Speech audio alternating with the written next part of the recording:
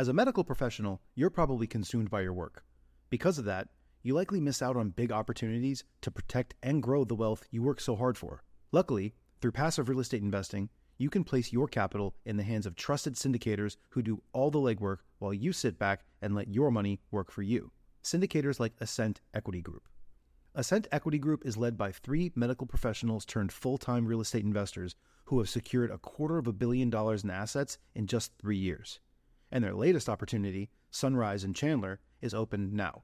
Sunrise in Chandler is an exciting 177-unit value-add multifamily opportunity in the affluent city of Chandler, Arizona. This Class B asset in a Class A location was secured at a significant discount and is already cash flowing out of the gate, with 89% of the units still in need of renovation. Sunrise in Chandler is close to meeting its capital raising goal and will be closing soon. So if you'd like to learn more, visit ascentequitygroup.com/best deal to schedule a call.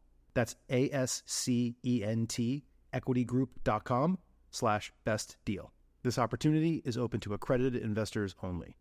Deals and money. We are constantly seeking deals and money as real estate investors, and I bet you're having a challenge right now, especially with deals, if you're like most real estate investors, because it's tough to find deals right now. But here's the thing. There's a competitive advantage out there that when implemented, it will help you accomplish your objective of getting more deals and or getting more investors. And that is having a great follow-up system. Having a great follow-up is one of the keys to success in real estate, and Follow Up Boss is the leading CRM for real estate. This is the system you need in place so you can reach out to owners and brokers directly for deals, or you can follow up with your investors, and you do it all in one spot. The CRM makes it 10 times faster to call and text owners, then integrates those into a software so nothing slips through the cracks. The Follow Up Boss conversion system and powerful management tools help align your methods and drive growth that otherwise it could have been missed and probably would have been missed. Go to followupboss.com/best ever to get a system in place. And if you need help, they got you covered. Follow Up Boss offers experts 7 days a week. You can pick up the phone and speak to an actual human being anytime during business hours. Visit followupboss.com/best ever to check out how much time you could save by streamlining your follow-up process. Best Ever listeners, they're treating you extra special. You get an extended 30-day free trial, twice the length of the normal trial for a limited time. Go to followupboss.com/best ever and perfect your follow-up.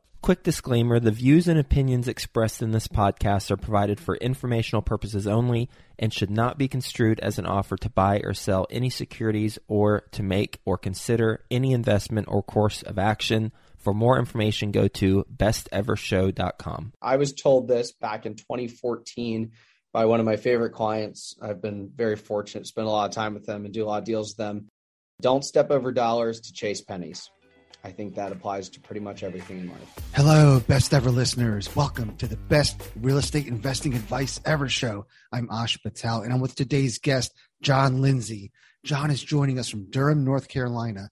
He is the co-founder and president of Lindsay Self-Storage Group, which focuses on self-storage brokerage, development, and management. John's portfolio consists of 400,000 square feet of net lease self-storage portfolio. John, thank you so much for joining us, and how are you today? It's great to hear you, man. Hope all is well in your world. It is a beautiful day here in Durham, North Carolina, so no complaints. Very cool. John, before we get started, can you give the Best Ever listeners a little bit more about your background and what you're focused on now? More than happy to. So my father started in the self-storage business in 1969. I grew up with him pouring concrete and running slab and covered job sites all over the Southeast with him. And coming up, I said, Dad, I loved self-storage, but I hate pouring concrete.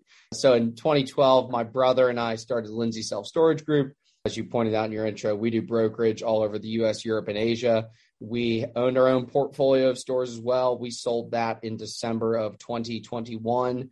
We also owned a management company, which we sold in 2018. And we've continued to build sites as well. So we've touched pretty much every single facet of self-storage that you can imagine. But I would say that brokerage has certainly been our bread and butter over the past decade.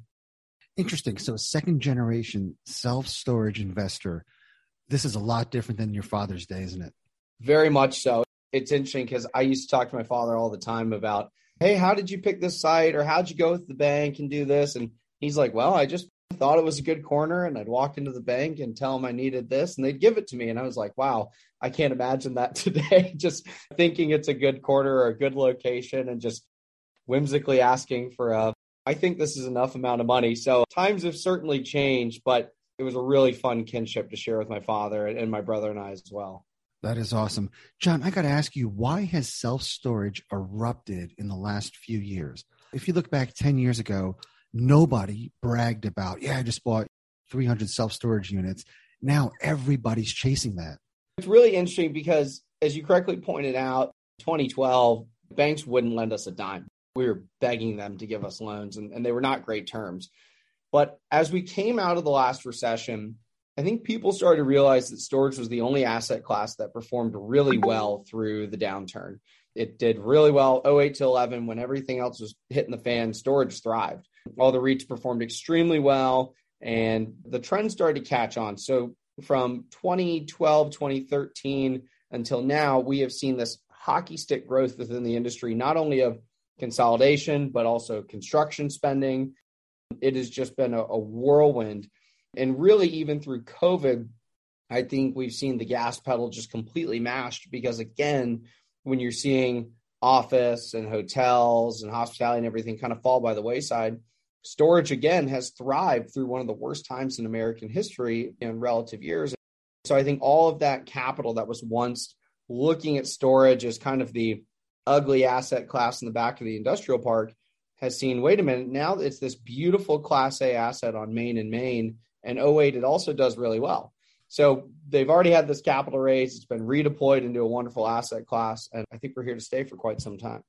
Who is the biggest user of self-storage? Because from my perspective, the only time I used storage was in college in between semesters. So who's the target market? Yeah, it's the 3 Ds: death, divorce, and downsize. Those are the three drivers of storage. So again, if a family member passes away, whether it's parents or relatives, you got to empty out their house. Divorce, obviously, splitting homes, moving, relocating, and downsize. Look at 2008, 2011. People were losing their homes or their second homes. They had to rent instead of owned. All of these were massive drivers for the self-storage industry. It seems like there's a lot of tailwinds behind self-storage. It's almost like it's unstoppable. What headwinds do you see? So one of the main issues that I think we've faced over the past few years, and it's a catch-22 of the industry, is that there are so many new entrants and so much capital being deployed in the industry. It's great because I'm a big believer in a rising tide raises all ships. I think it's wonderful. I want everyone to get into the business. But at the same time, we are seeing oversaturation in some markets. People are overbuilding. They're building on top of each other. They're ignoring feasibility studies. And in hyper-growth markets in the Southeast, the Dallases of the world and Tampa and Charlotte, that's a short-term problem due to the population projections that we have. But there are some markets in the U.S. that I just don't think will sustain that, or it will take a very long time to come out of those. And I think those will be the markets where people face massive headwinds. On the other side of that as well, we've seen the 10-year Treasury start to creep up already this year. The Fed's promised another 6-7 hikes before year end. So it'll be an interesting recipe to see all these groups that have gone out and raised significant amounts of capital and trying to get it deployed and out the door, if they're just going to accept these hyper compressed yields throughout the year, or if they're going to sit back and pause. My mind says that they're going to spend through this rising rate environment because at least it's better to get capital out now before rates get higher. But there will be groups that I think try and fly too close to the sun and try and squeeze those margins too thin. And it might be to their detriment down the road. Yeah. So what kind of cap rates are you seeing right now? What are the crazy cap rates you're seeing? We've done deals at sub-4 cap rates in major markets. And again, 10 years ago, that was unfathomable. We couldn't have given away an 8 cap 10 years ago. Now it's just no one wants it. And it's just to see that type of hyper compression is astounding. But at the same time, with debt as cheap as it's been, there are markets where I think that's made plenty of sense, especially if there's operational upside or expansion play. We are starting to see that climb back up now. The average deals that we're trading in the 5 to 6 range are now probably in the 6.5 cap range, maybe even 7 caps in some tertiary markets. We just have to create enough spread through marketing efforts right now because we know that there will probably be a rate hike between now and the next 90 days. So it's our job as brokers to properly inform sellers as to this shifting market and where it's going, because the last thing that we want, and we've seen it already, are sellers who say, well, my neighbor got a 5 cap for my deal. I also want a 5 cap. And I'm like, well, I'd love to do that for you, but the tides have shifted and they will shift again between now and when you close. I don't want to backload the market with product that is improperly priced due to the shifting debt market, and buyer would be underwater day one. That doesn't work for anyone in this day and age. All right. So it's good to hear that the self-storage market is on its way to equalizing. The multifamily market seems like it's getting hotter. What's your advice to multifamily operators, investors that are looking to transition to self-storage? There's actually a ton of overlap between storage and multi. There are a lot of operators I work with that are in both. And I agree.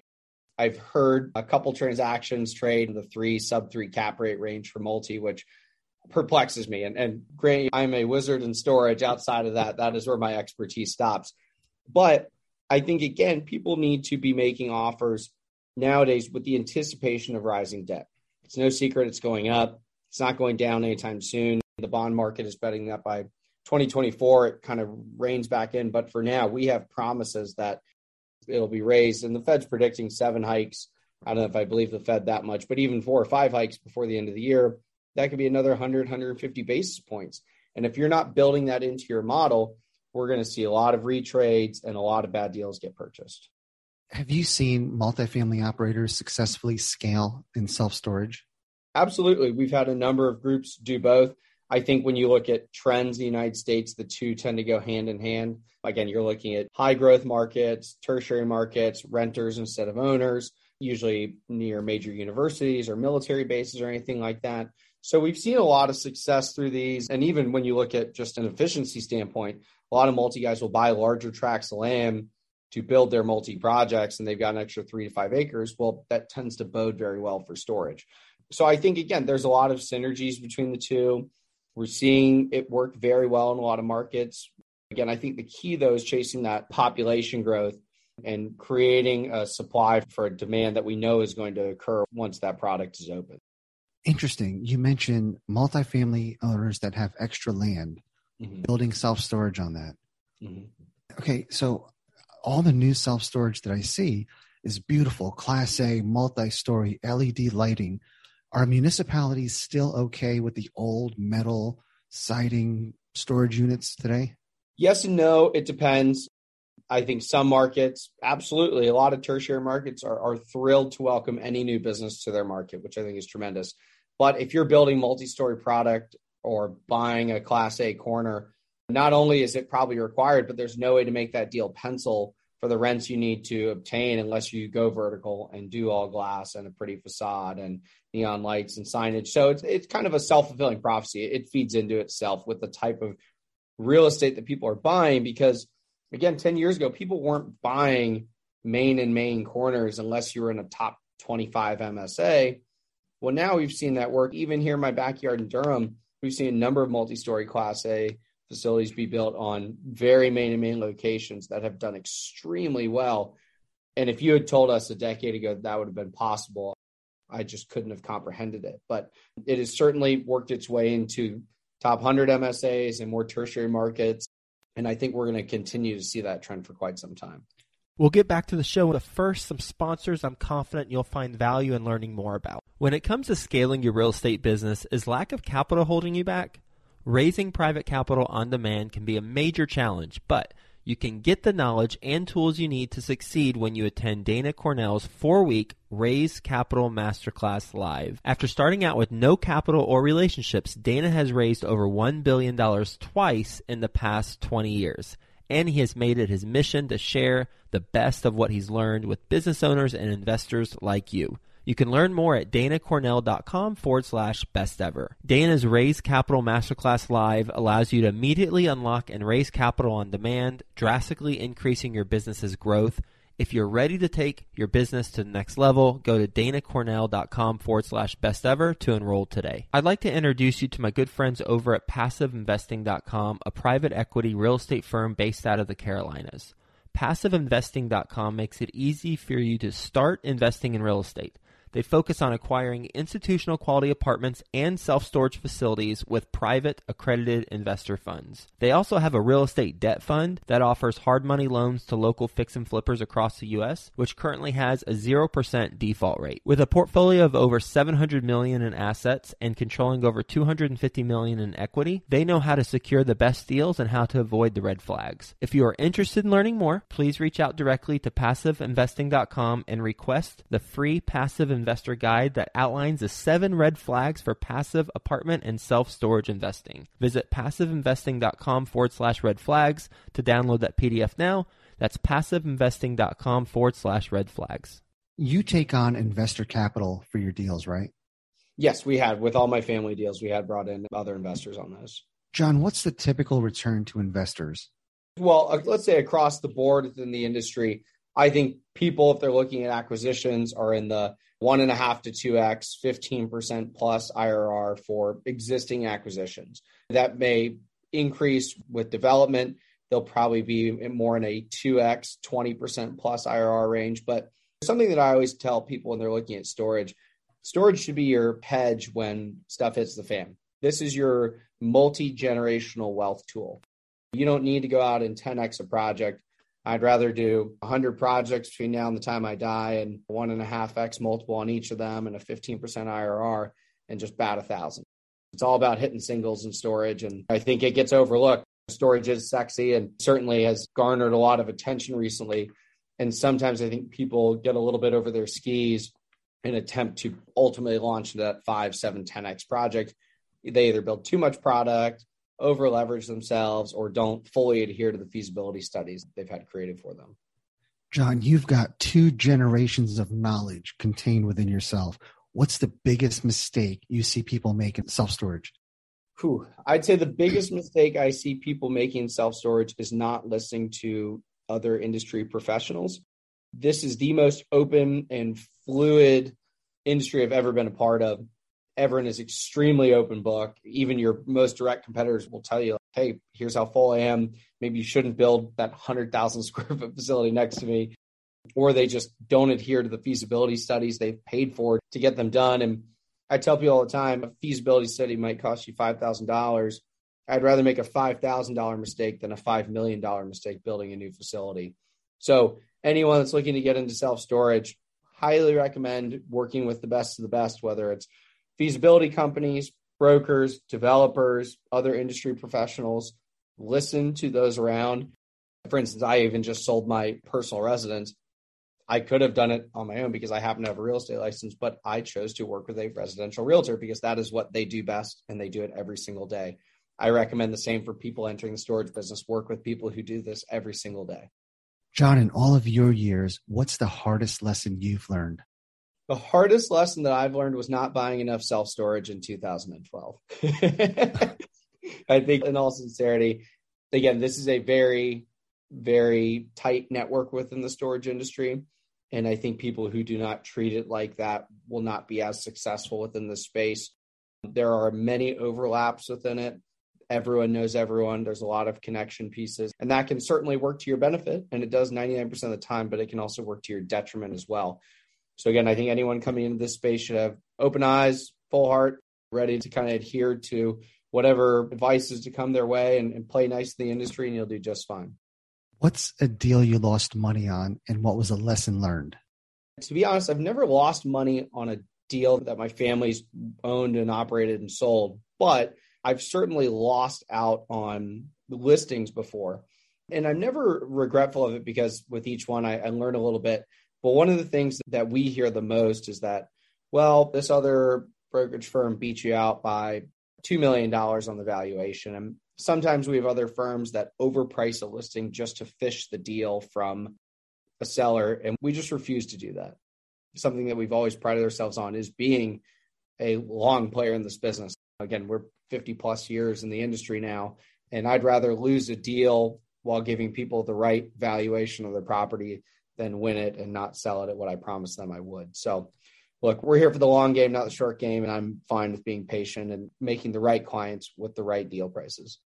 Do you have all of your facilities close by, or do you remotely manage them? All of our properties were in North Carolina, Virginia, and Tennessee.